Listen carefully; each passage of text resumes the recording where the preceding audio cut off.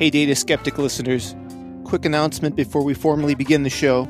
We're going to host a members-only video hangout Sunday, July 28th, 11 a.m. Pacific time. Somewhere between now and then, I'm going to send all the members an email.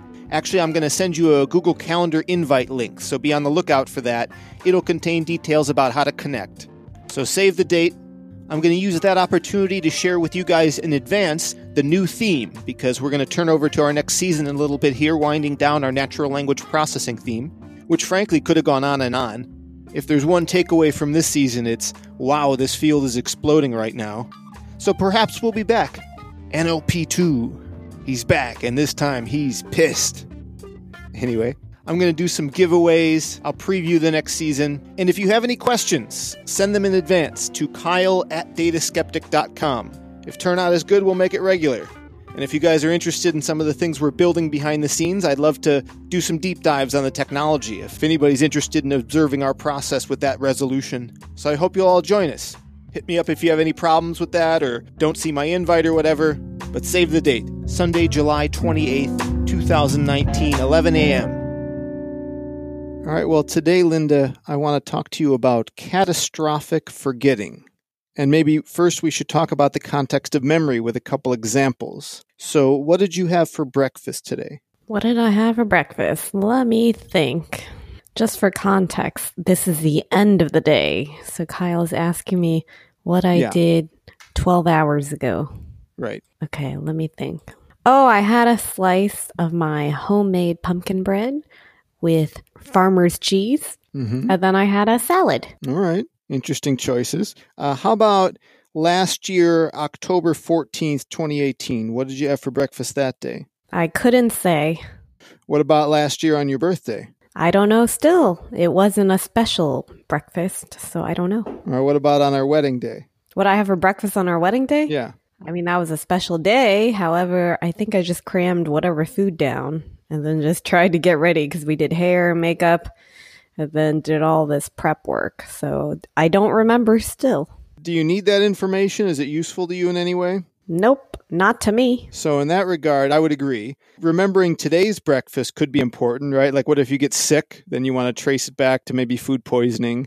But that information doesn't have any value after a while. So it's good we forget it. We make room for that kind of stuff. However, what if you forgot some skill, like how to ride a bike? What do you think? Can you forget how to ride a bike? If I forget, well, I think you can. Yeah, I think you could forget. But without having a brain injury, you just don't ride for a long time. You're not going to get on and fall over, right? I don't know. People say that, but I just never met anyone to disprove it.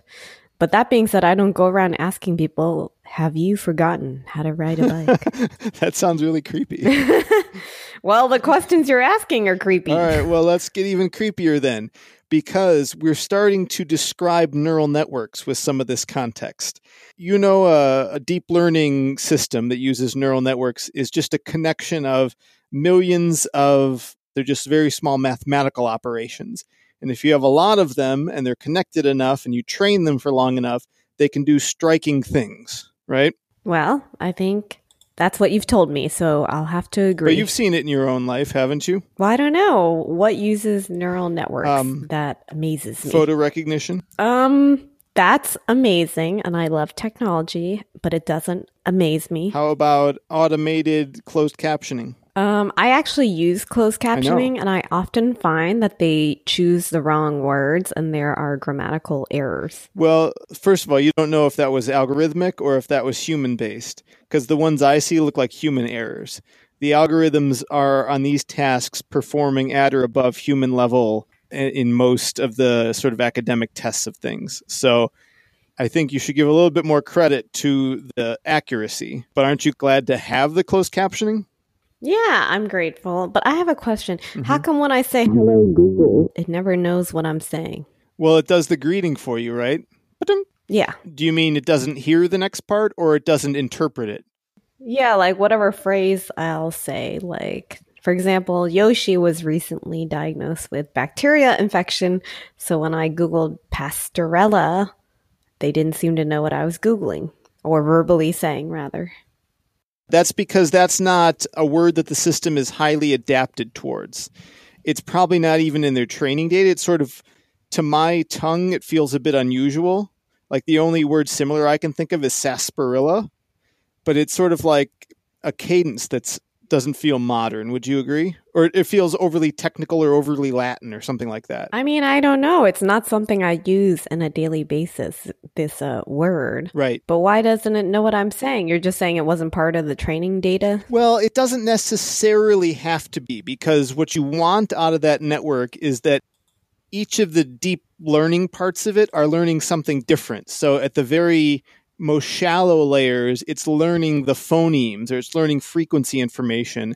And at the upper layers, it's learning how to combine, those into syllables, into words, and stuff like that. And at the highest level, also recognize like, oh, that's the end of a sentence versus a continuation. So you have learning at all levels, and they all are interdependent. People who are building that technology, first of all, if they want to take it to market in some way, then they really need to target the most used cases. So that's like the 1,000 most common words, or probably the 10,000 most common words or something like that. And if it does really well on those, it's worth taking to market, because that's going to cover 90% of cases. And even if the audio interpretation's not very good, like, it's getting the phonemes wrong, sometimes that's good enough that something like a spell checker can take it the rest of the way there. So that spell checker is probably highly attuned to, common English and not medical terms.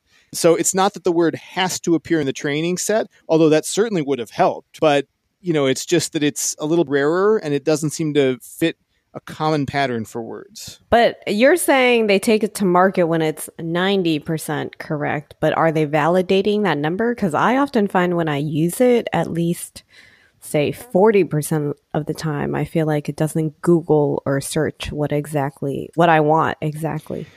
So 90% is just a number I made up, for starters, but you feel that it fails more often than you would hope for a release. Is that what you're saying? Yeah.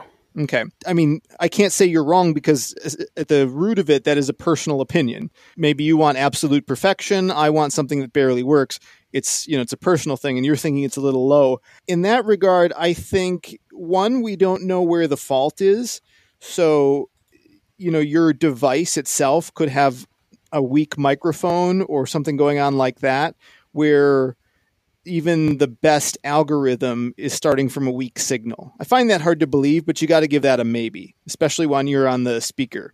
But after that, it could be that they want to do the processing local, which is called edge compute, meaning in your phone, rather than transmitting the audio file to the cloud, processing it there, and sending the result back. You want to minimize on that round trip sometimes because of the delay and the bandwidth, but keeping the computation local or at the edge, then you have this other problem of you're going to burn the battery, and you have to make the model fit on the edge device. And that model, it can be large, like, 16 gigabytes, and your device might not have that available, or you don't want to swap that in and out of memory. So to do the edge compute, you take a really weakened version of the algorithm or of the model, and you send the like weak version to the edge, and it doesn't perform as well. So that could be another reason too. Okay. Well, you gave me a lot of things to noodle on. Thank you. Well, I want to get into the training of these things and get back to catastrophic forgetting. So catastrophic forgetting is the case where a machine learning model, in this case almost always a deep learning neural network, it saw some information or it saw some data from which it could have learned a pattern. And if it trains a lot more and sees more examples, those older examples fade with time. Just like your memory of what you had for breakfast fades with time, there's sort of a bias towards more recent training data in neural networks. In our general day-to-day lives, I think that we're biased to remembering the most recent thing, probably because things are constantly changing. Mm-hmm. So the best way to base our learnings is on the most recent. Yeah, I think that's very accurate for us as people. And we did that somewhat consciously, almost like establishing a finite time horizon. We're going to look back. But you're giving a little bit too much credit to the algorithms here. The reason they bias more towards the more recent data is sort of a consequence of design. If it's a feature, then it's an accidental feature. So it works like this. Imagine if you are at a big dashboard in some like control panel factory setting, and there's like 10,000 knobs in front of you. And your job is to tweak all those knobs. Different situations are going to run in front of you on a assembly line. You'll tweak the knobs until you're happy, and then it moves down the assembly line to the next example. So that's what machine learning training kind of works like. You show the model a bunch of examples, and you say, tweak all your knobs to find get as close as you can to predicting what I'm showing you. And once we feel like we're good there, we'll move on to other examples, and we'll have the whole process over and over again. So it sounds like you're saying there's something where like tweaking, and you keep tweaking till it gets closer. Yeah, the tweaking is the learning process. If all the knobs were in the perfect places, then you wouldn't have to adjust the machine. Yeah. But the knobs are not in the perfect places to begin with. They start off random, and machine learning is figuring out the right way to tweak and revise them to get the right settings for each of those parameters. Okay, so you're refining the results. Right. Is that standard? The procedure I described applies to almost all machine learning, yes. No, I mean using machine learning. Is that standard? Oh, I mean, depends on the problem, but yeah, more and more machine learning is being used in pretty much every area of life. Good to know. Do we as humans use machine learning? Well, that's a bit too philosophical for Data Skeptic. Do we use it? Well, you have a phone that does voice-to-text recognition, which uses machine learning software, or uses a model that was built via machine learning. So in that context, as tool wielders, yes, human beings use machine learning. We also use it, on the chalkboard if we're doing, academic stuff. And one could build an esoteric argument that we use it in our brains, because what are they but biological machines? And they are capable of learning, so they're implementing something Pedro Domingos calls the master algorithm. But if it's us using it in our brain, is it not a machine? So you think we're a machine? If you prick me, dost thou not bleed? If you feed me code, do I not compute? I don't understand the question. So are we a machine or not? Yeah. I'm trying to figure this out. So you think we're a machine. Of course. But if someone were to disagree and say we're not a machine, then it would probably just be called human learning, right? If you start from the premise that humans are not machines, then no, because it still doesn't mean we don't follow the same mechanism of learning. It still doesn't mean we don't follow. So we would follow the same mechanism of learning is what you're implying. You cannot exclude it. It's possible. Well, I mean, the alternative is to believe that humans are magic, right? Well, that's not the only alternative. That is a theory. What's the other alternative? I could make something up. We're aliens or something. Essentially, the claim is there anything special that the human brain can do that couldn't be replicated in a machine? And there's not really any good argument to say yes. So your question was, is there anything that a human can do that cannot be replicated in a machine? Yeah. Okay. You know the song, anything you can do, machines can do better. Well, that's your song. Yeah. Well, they haven't proven it out yet, 100%. Fair enough. No, fair enough. Okay, that was all. All right. So, catastrophic forgetting.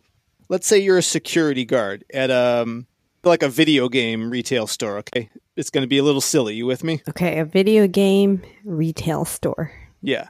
In the first level, you start playing and you notice every time somebody comes in and has this like red X on their jacket, they always steal something. So you keep an eye on them and you catch them and you get points by finding the thieves. And the thieves are easy to identify because they have the red X logo. Thieves have a red X. Yep. Now in level 2, it changes and you have to find a different pattern of who's stealing, or maybe you have to watch more carefully, but you don't see any more red X's. Okay. And then, maybe later in the game you find some other logos, like another gang comes in and they have a spider logo and, they steal things 50% of the time or stuff like that. And then you keep playing this game for a long, long time and you get to level 100 and suddenly comes back a person with a red X on their jacket. What do you assume? What comes back? A non-player character enters the store wearing a red X. Well, I don't know. You said it started off that they were thieves, yes, and then it said they weren't. No, then you didn't see any of them. They were just absent. Well, I guess the best case is just I assume they're a thief because that'll protect me. See, that's the problem with you. They were gone for 99 levels, and you can't just assume they've done their time and they've come out and straightened out. You're what's wrong with society, Linda. I know, but that's human nature. No, but just want to protect ourselves. For the video game, you're exactly right. That would be the right cause of action, because the last time you saw them, you verified, oh, this type of character always steals from the store. It's my job to arrest them, so I get my points as a security guard. And it's because you remember back to the first level. If you had focused only on training more recent examples, you might have forgotten 100 levels ago. And in that case, catastrophically not remembered that red X was an indicator for criminal. What do you mean by forgotten catastrophically? Oh, catastrophically because it's to your detriment. If you had remembered, you would have gotten more points. Why would I get more points? Because you could catch a thief faster. I see. Okay. It should go without saying that you lose points if you click on an innocent person too, right? So that's the game. So catastrophic forgetting is something humans rarely do. If there's something important to you, like look both ways before crossing the street, or remembering that the oven is hot and you don't want to touch it, these are things we're very good at remembering, right? Yes. Or even long-term things like what's something that you might be hurt by if you forgot it? My cell phone. Yeah, or your bank PIN number that you don't necessarily use all the time. Oh my gosh, that happened to me. I had to reset it, but you have to either call or go into the bank. It's such an inconvenience. All right, so you did catastrophically forget something. Had you yeah, and it was so annoying. Had you continued to train on that, for example, making yourself recite it every day, it's more likely that would have been in your memory and you would have more quickly been able to recall it. I know. I just wrote it down.